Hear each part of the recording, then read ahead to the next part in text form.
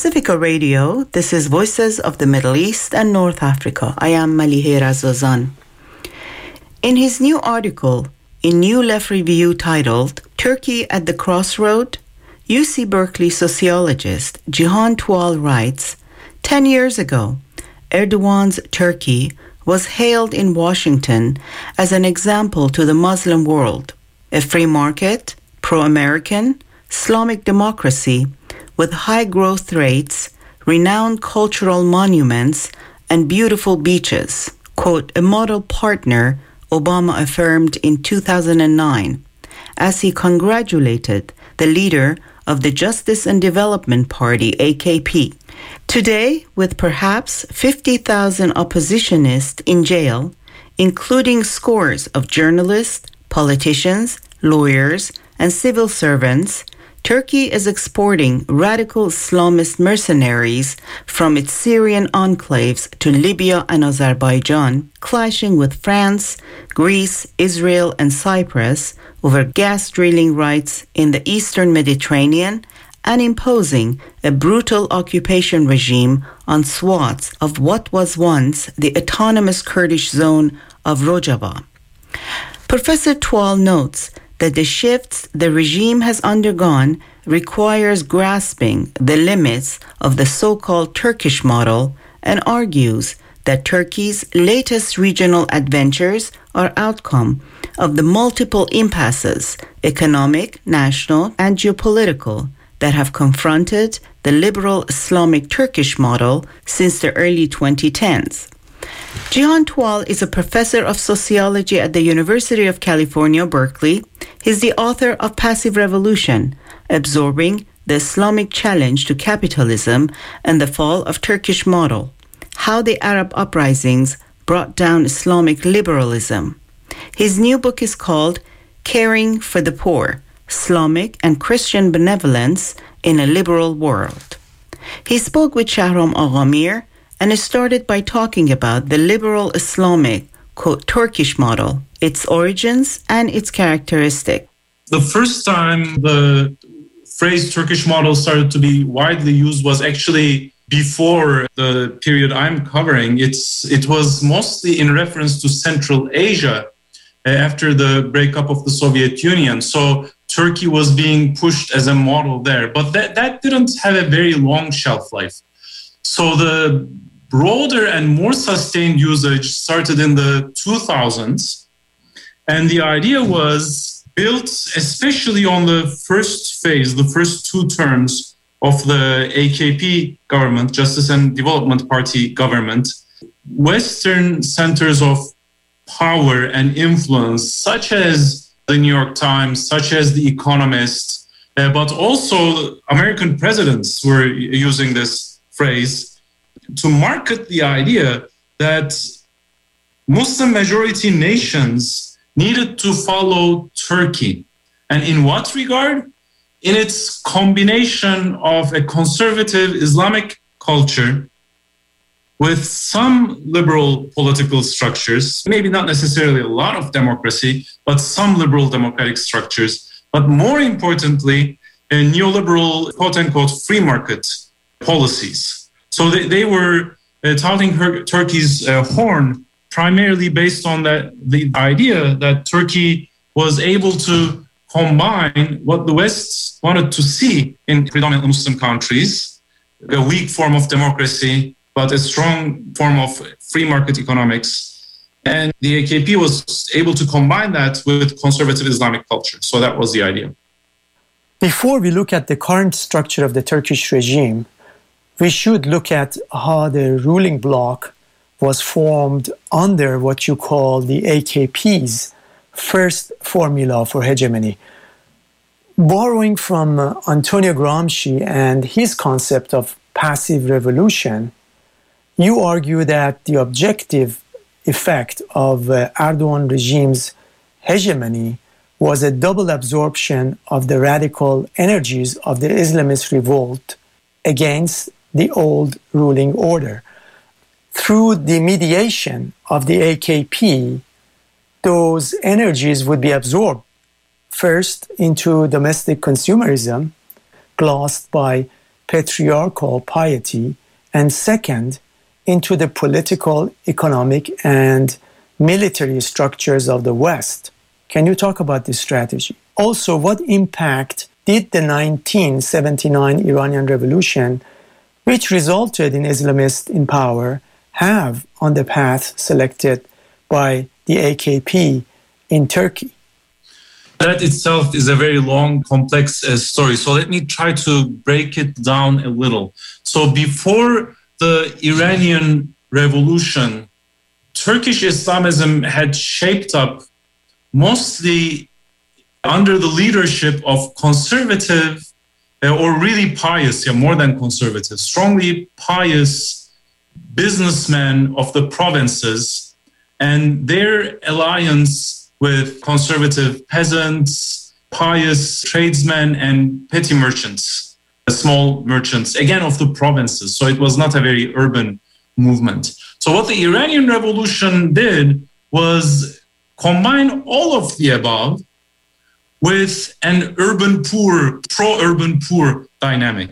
The 1970s, more radical Islamic intellectuals started to first propose these ideas based on Said Qutb on the one hand and Ali Shariati on the other. This didn't have much of a mass base in the urban poor, but after the military intervention of 1980 decimated the left and the unions, the urban poor had no leadership, especially the more Sunni sections of the urban poor started to slowly shift to Islamism. So by the end of the 1990s, this new Islamism was a very large bloc, which had a left wing and a right wing. So a right wing led by the businessmen and the left wing led by intellectuals who were maybe not very organically, but still conjuncturally supported by the urban poor. So that was Islamism at the end of the 1990s. And what happened afterwards was that the center-right, because of reasons I won't go into right now, the center-right and the center-left collapsed at the end of the 1990s and right in the beginning of the 2000s. And the Western-led neoliberal transformation of Turkey suddenly had no leader or agent. So the business wing of the Islamist party saw an opportunity there, and they claimed the territory of the center-right. And many secular business organizations and center-right and center-left intellectuals were very happy with this new force in town who were now willing to play the game instead of push for an Islamic revolution. So what happened in the 2000s was that Islamism was absorbed into these consumerist neoliberal structures that were being imposed on Turkey. But whereas in the 1980s and 1990s, this was mostly experienced as an imposition by the IMF, now it was being shouldered by this broad coalition of Islamists. So it became a mass line. And the same thing can be said for the pro-NATO structures of Turkey, for which there was always some mass support. But now with the absorption of this Islamist bloc into Turkey's ruling structures, the pro-NATO stance of Turkey for the first time became something mass supported with enthusiasm. You argue that every successful hegemonic appeal is also a polarization. After winning its first landslide in 2002, the AKP positioned itself with growing confidence against Turkey's quote-unquote secular elites, the big bourgeoisie, the upper ranks of the military and the intelligence service. It's clear to you that the Erdoganists, as well as the Gulenists, who were AKP's partners in the first hegemonic bloc, their aim was not to dismantle the authoritarian militarist structures of the Turkish state, but to infiltrate and repopulate them. You add that unless the Kurdish question can be solved, no government, Islamist, secular, or liberal, will be able to demilitarize Turkey. Can you elaborate on this? Yes, I provided some of the reasons why some center-left and center-right businessmen and intellectuals supported the AKP's first phase in my previous answer. But what I didn't cover was its stance against the military, at least in appearance. So after the anti-leftist military intervention of 1980, there was an anti-Islamist military intervention in 1997.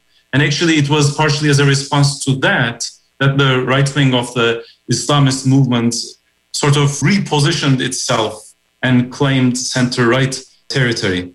But they also said, we're not going to push for an Islamic revolution, so we promise everybody that, but we were not happy with this military intervention.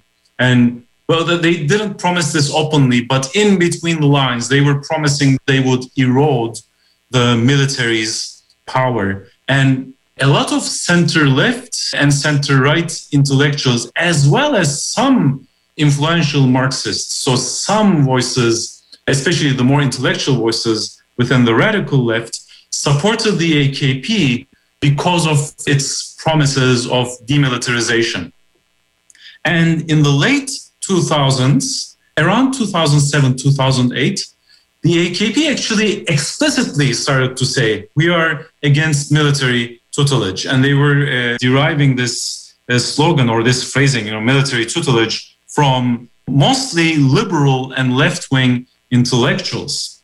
But they fought the military mostly on the military's ideological terrain. So they did not actually demilitarize Turkey. They weeded out the generals and the officers who were important to the anti-Islamist coup and who further threatened anti-Islamist action.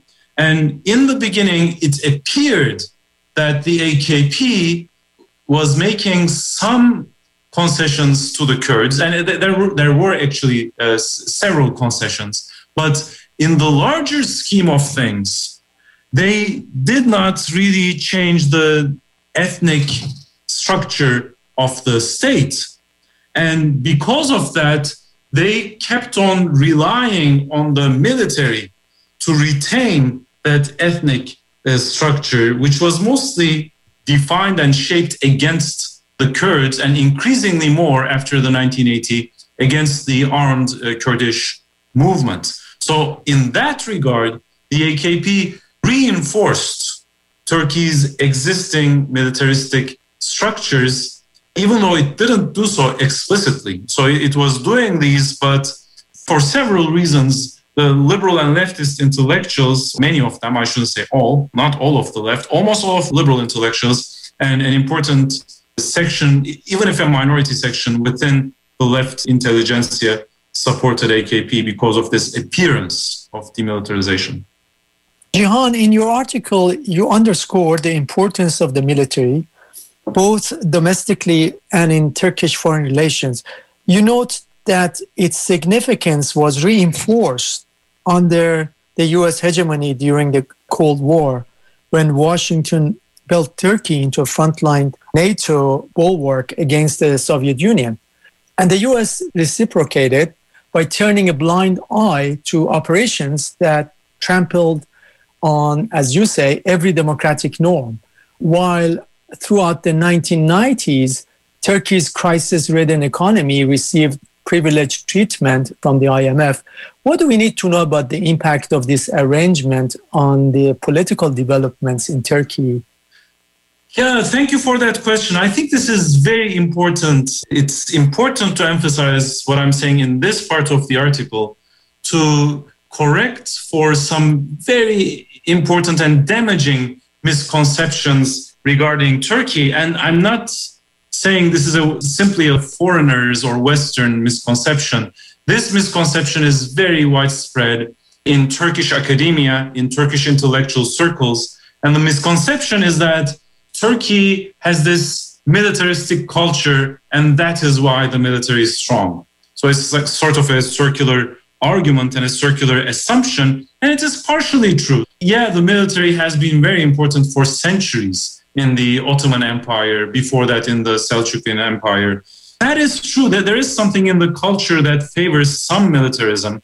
But what that overemphasis on history and culture misses is the 20th century and the Cold War and the global fight against communism, which not only strengthened but refashioned this militarism. So we can't see this militarism as something uniquely Turkish, because it's not very different from, let's say, Brazilian militarism. Brazilian militarism doesn't happen only because of Brazilian culture. And this militarism is so widespread in the 20th century that we can't ignore the global making of it. And we can't reduce it, because of the same reason, to each country's own culture. So American hegemony throughout the Cold War, and even after that, because of anti-Islamic worries, Islamophobia, supported this militarization and changed its nature, really. So the militarism has gone hand in hand with the capitalist development of Turkey. It's not just a reflection of Turkish culture. And if Turkish culture is playing any role, it's mostly secondary. Going forward a little bit, since the early 2010s, multiple impasses, as you identify them, economic, domestic, geopolitical, have confronted the liberal Islamic, quote-unquote, Turkish model. You named the troubled economy as well as the double upheavals of the Arab Spring and the Kurdish uprising as the main factors that combined to stall AKP's quote-unquote passive revolution, the strategy of double absorption pursued by AKP. So let's start with the economy. The AKP entered office in 2002 after the collapse of, as you call it, quote-unquote, pure neoliberalism of the 1990s, which had left the traditional parties severely discredited. In your view, a key aspect of Mr. Erdogan's hegemony was the promise to resolve Turkey's long-standing economic problems and to share its wealth among broader sectors. In their first years in office, the AKP implemented what you call the quote-unquote post-Washington consensus reforms. This involved the encouragement of household debt. Tell us more about these economic policies and their consequences for different classes and social groups in Turkey. Yes, of course, like every concept and every label is somewhat a simplification of very complex processes. So when I talk about pure neoliberalism, like Washington consensus neoliberalism in the 1980s and 1990s, versus a more complex Keynesian-influenced post-Washington consensus neoliberalism of the 2000s, that mostly has to do with neoliberalism's stance against poorer sectors of society. So neoliberalism was never pure when it came to, its support for business monopolies and business organization, but it was sort of pure in its attack against all kinds of benefits to poor, lower middle class people. So when you look at Turkey, pre-AKP Turkey in the 1980s and 1990s, the common characteristic of almost any party that has ruled in these 2 decades is its attempt to disorganize labor, cut welfare benefits, and basically impoverish the poorer sectors of society. So what changes in the post-Washington consensus is that neoliberalism remains anti-union and anti-organized labor. It integrates a lot of welfare mechanisms, and the overall welfare map is really complex, actually. So there are targeted welfare mechanisms in health and less so in education in Turkey. So lots of health reforms that benefit the poor. And as importantly, lots of debt, consumer debt and household debt that kind of makes up for the lost wages of organized labor. So the poor can no longer expect to live materially satisfactory lives based on their wages. So after the attack on organized labor, that is no longer possible. So what the AKP changes is not that part of the picture. So they remain anti-union, at least in the 2000s, and they keep attacking higher wages. But unlike previous neoliberal governments, they support certain sections of the poor through health policies, as well as consumer and household debt, and increasingly mortgages.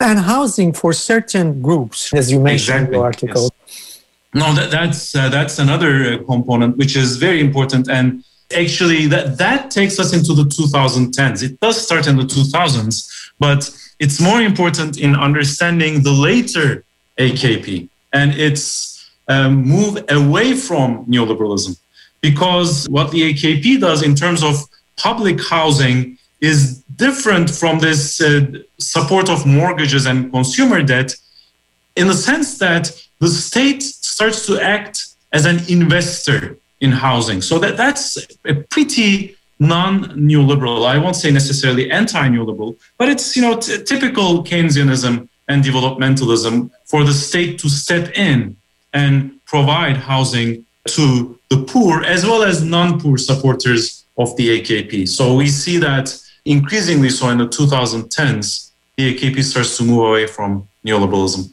or some aspects of it. This private credit built on leverage finance became a serious issue in Turkey, didn't it? Yes, exactly.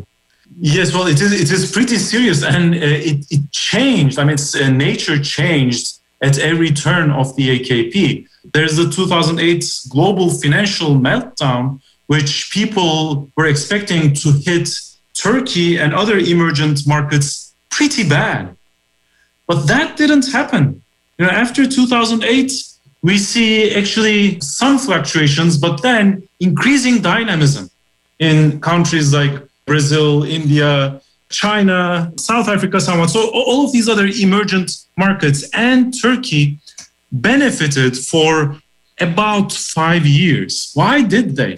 Because especially what we call hot cash, not tech-heavy capital or anything like that, but finance capital and hot cash escaped Western centers, and they flooded these emergent markets. So you see a very small dip in the growth rates in Turkey around 2008, but the economy quickly picks up and keeps growing quite robustly up until 2013, as long as this hot cash escapes the West. And to be clear, this flight of capital from the US and EU, European Union, had a lot to do with near zero interest rates in these entities. As you mentioned in your article, exactly, yes. Turkey and BRIC countries, as you mentioned, Brazil, Russia, India, and China, were beneficiaries of this flight of capital. Exactly, yes. So this is not something, the AKP devised or constructed, but they did benefit largely from this trend. What were the repercussions of this sort of dependent economic expansion?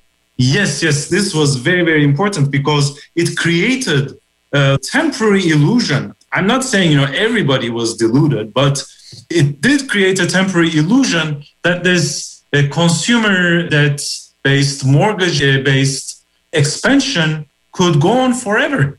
Look, the West is suffering, but we're not. We're fine. This expansion will last forever. Nobody was, of course, that stupid, but it was a shared feeling of, optimism. You write in 2013, Bernanke's announcement that the Federal Reserve would, quote unquote, taper quantitative easing, it actually sent these capital flows in reverse, the one you mentioned, spelling the beginning of the end for the Turkish so-called economic miracle. But somehow, even though Brazil and Russia plunged into deep recession in 2014, the Erdogan regime succeeded in postponing the reckoning for a number of more years. How? What steps were taken by the government? Yes, this is also a very interesting period in the history of the AKP.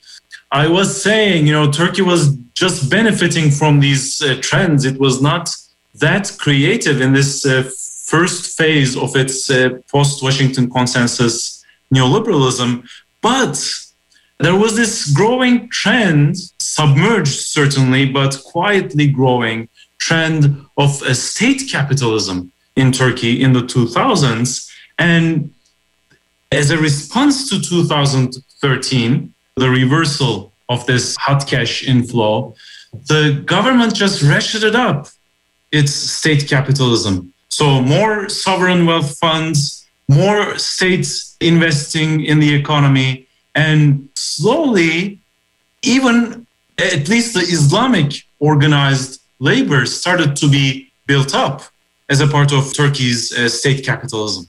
So even though the overall economy remained dependent on finance, so I can't say Turkey didn't suffer after 2013. So that overall dependence remained, but there was more and more state capitalist activity, and it lessened the damage. It cut back on the damage of this reversal, at least temporarily. Where did that capital come from? The state capitalism, where yes. There are many sources. It's mostly a growing merger between the state and Islamic capitalists. And this is, of course, a serious step against the established big bourgeoisie. So more and more cooperation between Islamist businessmen and the state. Also, more and more influence of the Chinese model on Turkey and Chinese influenced intellectuals, including some former Maoists and some other economists from other sectors of the radical left. They're trying to push the government in this state capitalist direction. They were also enjoying, and they still are, the capital from the Persian Gulf area. Yes, that was another source of money. So even if Western capital started to flee Turkey,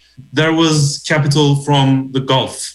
I mentioned the Chinese economic model as an influence, but there was also growing ties with Chinese businesses and the Chinese state. So new trade routes started to be built. They didn't take over Western trade routes, so they're still in the minority. But all of these, the sovereign wealth funds, state capitalism, Chinese-style planning, as well as funds from the Gulf and trade with China, all of these started to act as small cushions.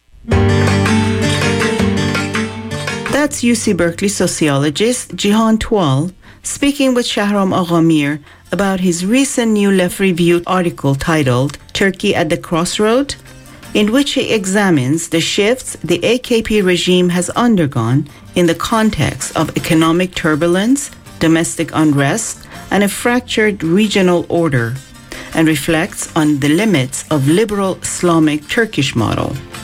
We'll hear more after a break. From Pacifica Radio, this is Voices of the Middle East and North Africa.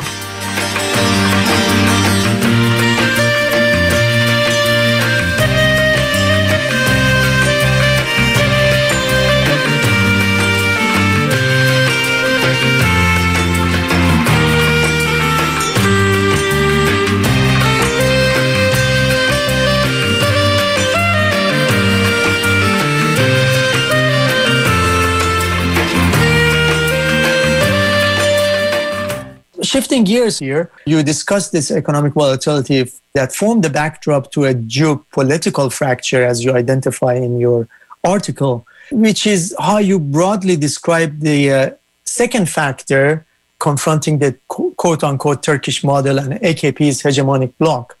The AKP's initial project was for an Islamizing Turkish Sunni hegemony over the region that would be integrated into NATO and EU membership. But the Western wing of this strategy had already faltered after 2004, when accession to the EU stalled over the Turkish occupation of northern Cyprus.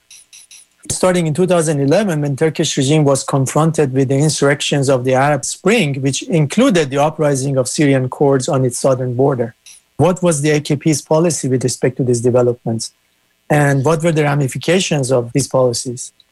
These economic problems were slowly starting to push Turkey away from even post-Washington consensus embedded neoliberalism and away from Western economic models. But as you are saying, what further complicated issues was the EU's growing the anti-Turkish stance. And it is true that this partially happened because of the Turkish occupation of Northern Cyprus. But there were, maybe 10, 15 factors, not least of which was growing racism and anti-immigrant attitudes in the EU itself.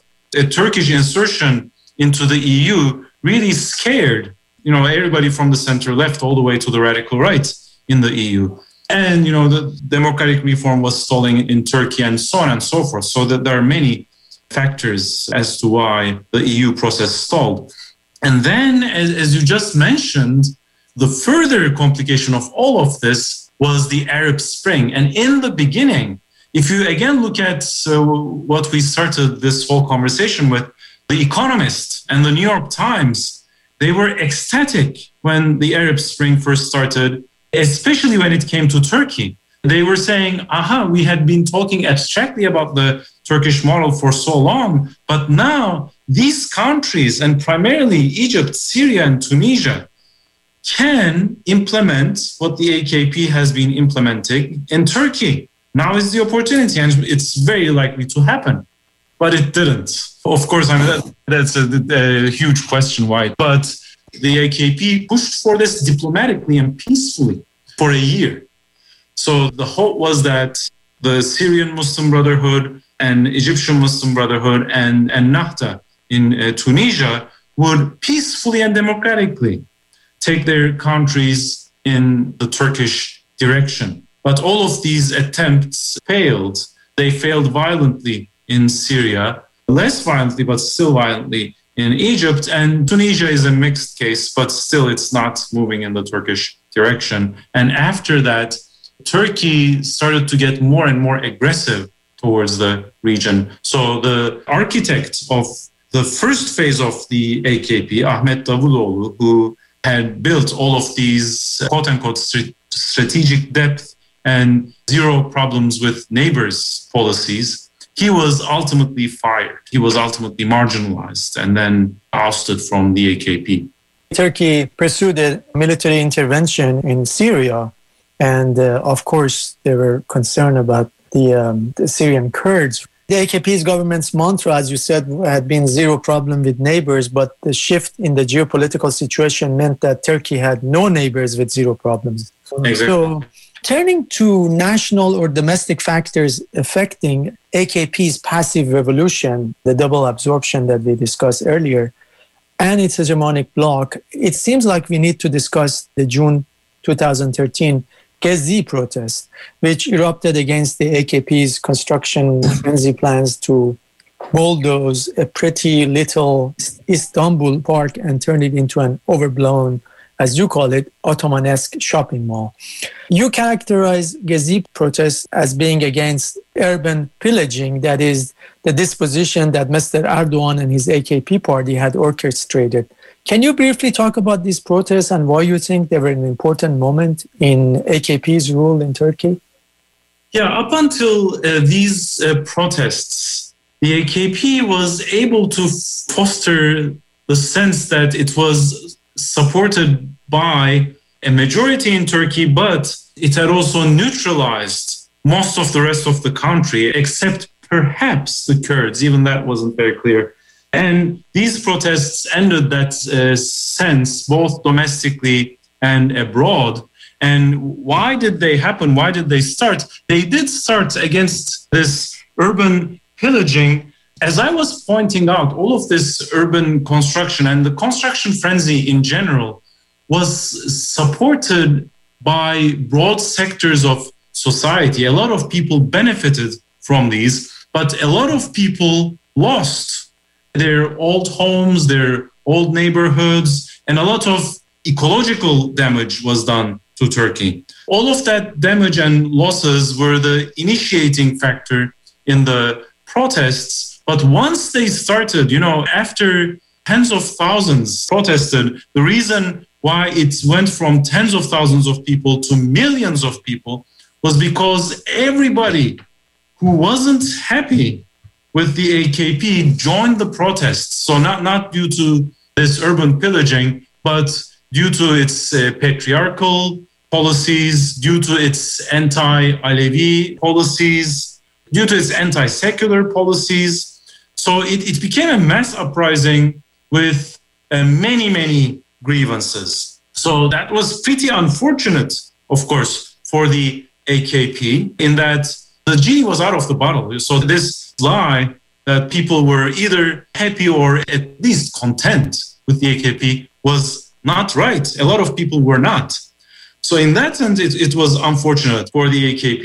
But these protests were fortunate for the AKP because they didn't lead to an alternative bloc. So all of these different grievances did not gel into a combined set of demands that an alternative bloc could push for.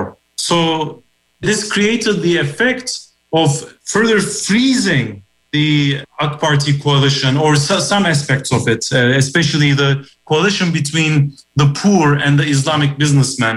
But what the AKP lost after these protests was the liberal support of intellectuals and the liberal support of the secular businessmen and overall the westernizers in Turkey.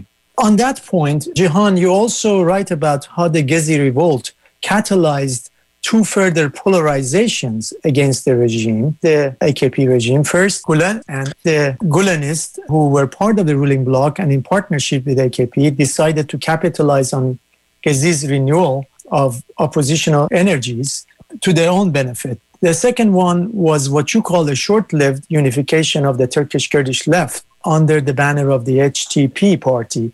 Can you briefly talk about these two developments and how they affected the AKP's ability to govern and its hegemonic bloc?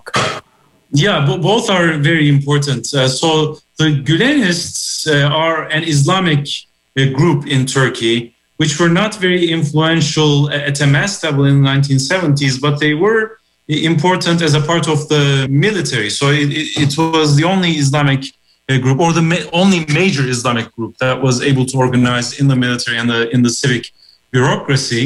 And unlike the Erdoganist Islamists and most other Islamic groups, they were always, and they are still, very pro-Western in many senses of the term. They're pro-NATO, they are committed neoliberals, they are pro-Israel. It comes without saying, when you're an Islamist, you're pro-Palestine. But that's not true of the Gülenists. So in that, maybe they're Islamic, but not truly Islamist.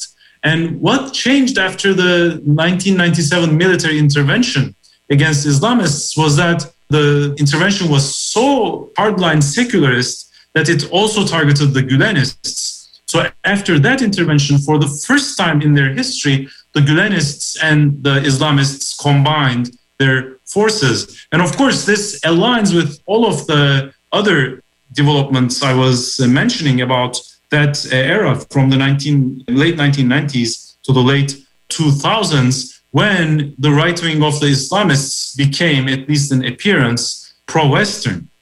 But that doesn't mean, everything was fine between Gülenists and Erdoganists, or Gülenists and Islamists, because Erdogan remained anti-Israel, at least in appearance, because he had business links and many logistical, diplomatic, military links with Israel, and he still has some of these. But in public, he was anti-Israel. And Gülen and Gülenists were always publicly pro-Israel. So that was always a problem between them. And as Erdogan's relations got more and more tense with Israel, Gülenists and Erdoganists had started to fight. And there were other fights too regarding how they would share the spoils of both neoliberalism and of overtaking the Turkish bureaucracy. So what happened during the Gezi upheaval was that the Gülenists mistakenly thought that they could use this crisis to topple Erdogan and build a more purely Westernist version of the 2000s AKP. So they started to push very aggressively in that direction in 2013, and in 3 years, they ultimately failed. The unification of Turkish and Kurdish lefts under the banner of the HDP, a Kurdish-affiliated party, in the aftermath of the Gezi protests, included socialist, environmentalist, feminist, LGBTQ activist, and radical Kurds. In the parliamentary election of June 2015, the HDP garnered 13% of the vote in what you call a historic achievement for the radical left in face of the authoritarian, militaristic Turkish structures that Erdoganism had left intact. Most importantly, the election robbed the AKP, Justice and Development Party, of a sufficient parliamentary majority to push through the transition to an executive presidency at which Mr. Erdogan had long aimed. The country experienced turbulent times between this election and the coup and the counter-coup in July 2016. What do we need to know about this period? It is true that Erdogan always wanted an executive presidency, but he hoped to do this under democratic pretense. So in the beginning, he was not intending to get this aggressive. The Gezi upheaval and then the HDP's, the Kurdish party's victory made that democratic pretense impossible. Okay, so Erdogan could no longer behave as if he was a Democrat. So what happened in 2015? Well, as you pointed out, the failure of the Gezi revolt had a political consequence, and that was many people figured out you can't really topple this growing dictatorship just by an upheaval. You need to play a little politics. So this pushed not just leftists, but a lot of liberals to building this coalition with the Kurds. So the HDP and all of its predecessors, this is actually a very long-lived political party, but it has had 10 or so different names because each time the courts closed it down. This Kurdish political party had always had this ambition to be pan-ethnically democratic, not just a Kurdish freedom party, but that never quite happened up until 2015.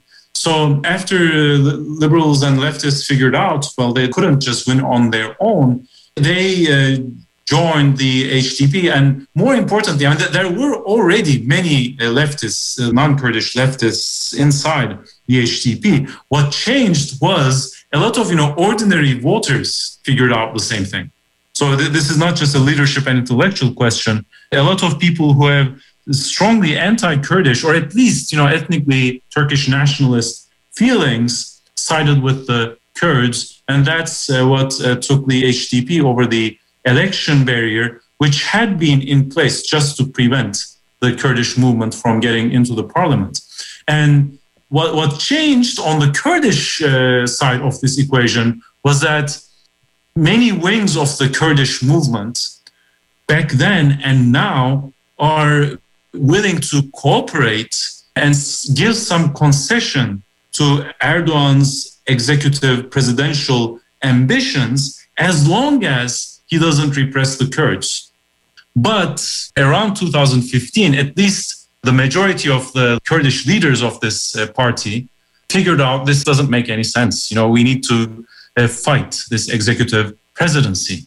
So the Kurdish movement was either cooperating or silent when it came to the AKP's gradual shift to dictatorship. But in 2015, when they got into the parliament, they said, no, we're going to prevent this slow building up of a dictatorial regime, no matter what the cost. And when that happened, Erdoganism got ultimately fascistic. That was the moment of real regime change in Turkey. Of course, there are other important moments like 2010, 2013. So I mark all of those turning points in the article. But in 2015, the government started to go decisively in a fascistic direction in its backlash against the Kurds. You argue that the upshot of 2015-2016 upheaval was a new polarization. The AKP's first hegemonic formula, liberal Islamism, was being replaced with its second formula, a novel Islamist neo-imperialism, as you call it, polarized on the question of Kurdish upheaval and PKK insurgency. And that was essentially a rightward march by AKP. Can you talk about how the class composition and the makeup of the forces in the second formula is different from the first one, and what did that entail? I had mentioned that, the Gülenists got more and more self-confident and aggressive against the government after 2013, but they overplayed their hand as they prepared for a coup in 2016. And the Erdoganists in the government, they became aware of this coup plan, and they forced the hand of the Gülenists to rush the coup. So the Gülenists attempted this coup in a quite unprepared manner. And as a reaction to that, the regime started to do against one of its own wings, the Gülenists, what it had been doing to the opposition all along. The tens of thousands of people were targeted among the Gülenists. They were ousted from the civic and military bureaucracy. They were imprisoned. They were tortured. It was a horrible bloodbath within the regime, not even against, anti-regime forces. This was happening within the regime. But this had all sorts of unintended consequences mixed in with intended consequences. So this change, this 2016 change, combined with the anti-Kurdish change in all sorts of unexpected ways. So what happened was the Gülenists and the Erdoganists had combined their forces to purge the military of hardline secularists, and they had to fill all of the empty positions with Gülenists. But after this 2016 coup, the Erdoganists did the reverse. So they started this even a heavier purge of Gülenists from both the civic bureaucracy and the military bureaucracy. But the purge was so heavy. Who are you going to fill these positions with? So the first resort was all of the ousted hardline secularists. So all of those were invited back in. But this was not enough. They also had to get more and more far-right nationalists into all pockets of the bureaucracy, both military and civic. And that was not enough. They even had to resort to these ex-Maoists. So the regime essentially changed in many regards in terms of its cadres and its ideology. And as you were pointing out, the class composition also changed. So the secular big bourgeoisie, which was on sort of neutral terms with the regime in some regards, in terms of more political questions, but was mostly pro-regime in the 2000s, became more and more marginalized, and it became targeted by the regime, the secular big bourgeoisie. So instead of that, who are you going to rely on? Well, the Islamist businessmen and the conservative and pious merchants and petty merchants of the provinces and the shopkeepers and tradesmen, they remain central and they remain the core of the whole project, as well as the Sunni conservative urban poor. But in this phase, in this quite fresh phase, so we can't be sure where it is going, but in these last 5 years, the regime started to rely more and more on organized labor. But as opposed to the more entrenched organized labor, which is leftist or center-rightist, now the regime is building its own Islamic organized labor. And within the primary center-rightist trade union confederation in Turkey, there is a solid fascist wing. They have also been, propping up that fascist wing of entrenched organized labor. So it's kind of a corporatist approach to the question of labor. Yes. And of course, the irony of the whole thing is that I still can't say neoliberalism is over. So all this dependence on hot cash, all of this cooperation with the global finance capital, all of this is still in place. But now there's a growing fascistic state capitalism in the middle of all of this. In November 2015, Mr. Erdogan called a second election in de facto coalition with the far-right National Action Party, MHP, now running on the AKP's staunch record against Kurdish unrest. This time, the coalition gave Mr. Erdogan and the Justice and Development Party, AKP, the parliamentary majority that it had desired. You write that the MHP had been founded in 1969 by an officer serving in the Turkish branch of NATO's Operation Gladio after special training in the US. The party's ideology combines pan-Turkic ethno-nationalism with rabid anti-communism, lethally practiced by its quote-unquote youth organization, the Grey Wolves. The party reportedly has deep links with organized crime and grey economy. Can you tell us more about this party and its convergence with the AKP? The Nationalist Action Party has been very important in Turkish history in repressing the left and expanding organized crime and killing minorities. It has killed, thousands of people, including leftists, Alevi minority and Kurdish people. It was very important in supporting the military's fight against the Kurds. They were pretty hostile to the AKP's first phase. They did perceive them as, fellow right-wingers, but they found them too democratic and suspicious in their anti-militaristic appearance, even though, they were smart enough to see that just as an appearance. But the balance of forces completely changed in the course of the 2010s, and especially after 2015, as the governing party turned anti-Kurd, and as I was saying, after the 2016 coup attempt. And it should be mentioned, the Nationalist Action Party affiliated officers and generals within the military were central to blocking the coup attempt. So they knew it was coming, and they led the counter-coup attempt against the Gülenists. This is the 2016 coup. Exactly, 2016 coup.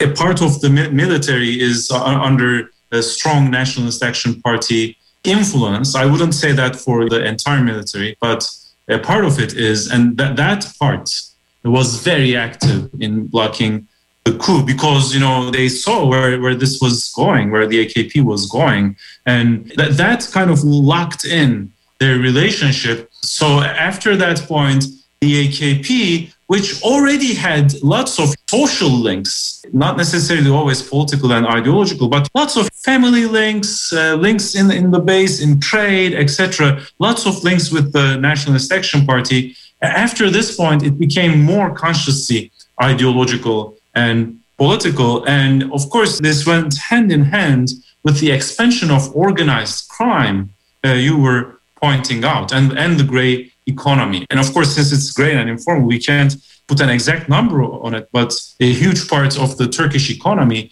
relies on these mafiatic and organized crime links. Cihan, since the AKP regime reconstituted itself, as you say, after the 2016 coup, it has found strange bedfellows. Its strategies, as you mentioned, now include an Islamist former general who headed the paramilitary group Sadat and his mercenary force that played a significant role in Turkey's military intervention in Libya.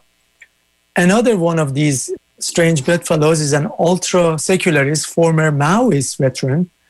There is also another economist who has been circulating ideas of a paradigm shift to a new economic program with a strong emphasis on building a technology capturing national industrial base, which would to some extent imitate the Chinese model.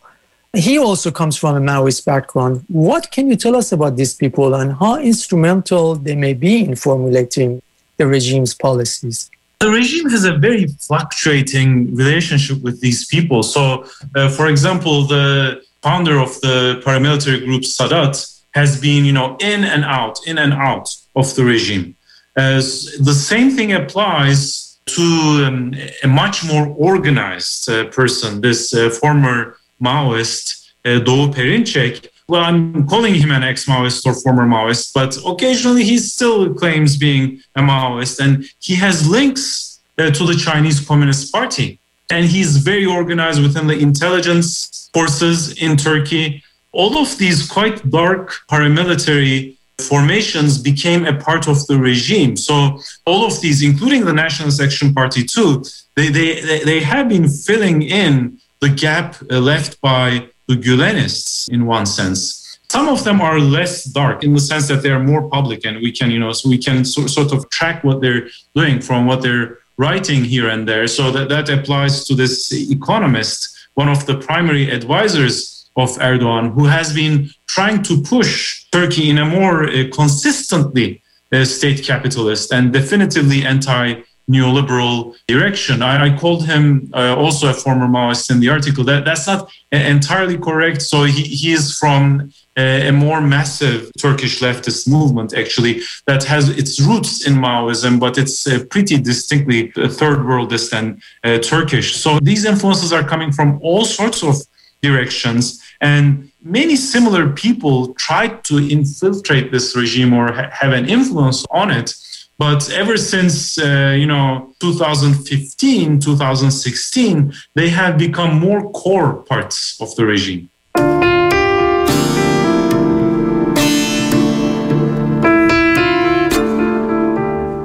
Cihan Tual is a professor of sociology at UC Berkeley. He is the author of Passive Revolution, Absorbing the Islamic Challenge to Capitalism and the Fall of the Turkish Model, How the Arab Uprisings Brought Down Islamic Liberalism.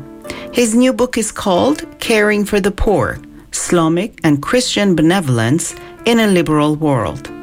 From Pacifica Radio, this is Voices of the Middle East and North Africa.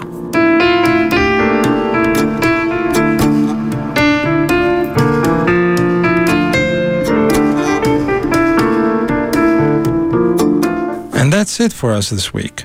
Voices of the Middle East and North Africa is produced at KPFA Studios in Berkeley.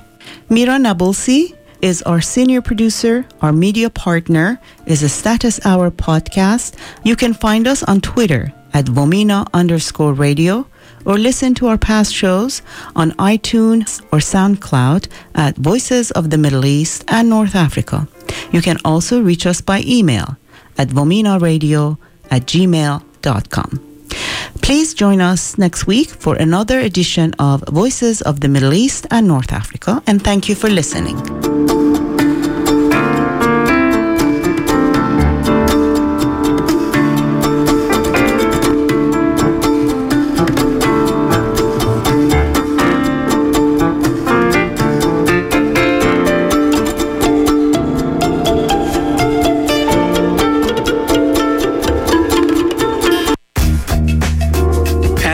The Apocalypse, America's Role in a World Transformed. That's the new book by New York Times bestselling author Andrew Bacevich. The purpose of our foreign policy has supposedly been to keep Americans safe, yet it has provoked endless wars and an ongoing succession of moral and material disasters. Confronting serious threats of the future, climate change, shifting international power, the rise of information technology, Bacevich now calls for a profound overhaul of our national security. His Zoom event with Philip Maldery will happen Tuesday, June 22nd, beginning 6 p.m. For the Eventbrite link, just get on the KPFA website and scroll down the front page.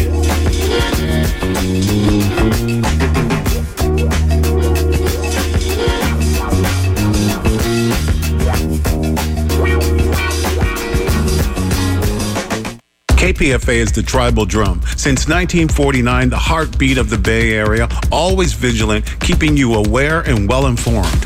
We need your help to keep the beat, speaking truth to power. We need your deep support to reach our Spring Drive goal. Please dig deep and donate today. Remember, your donation ignites the engine that delivers notable service to our progressive community. Help keep the drum beating. Support us today at kpfa.org. Thank you.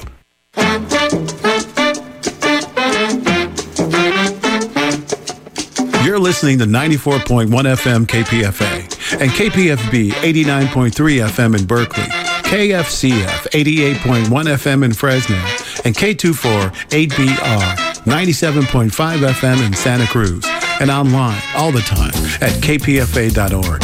Coming up next, it's going down. But first, the news.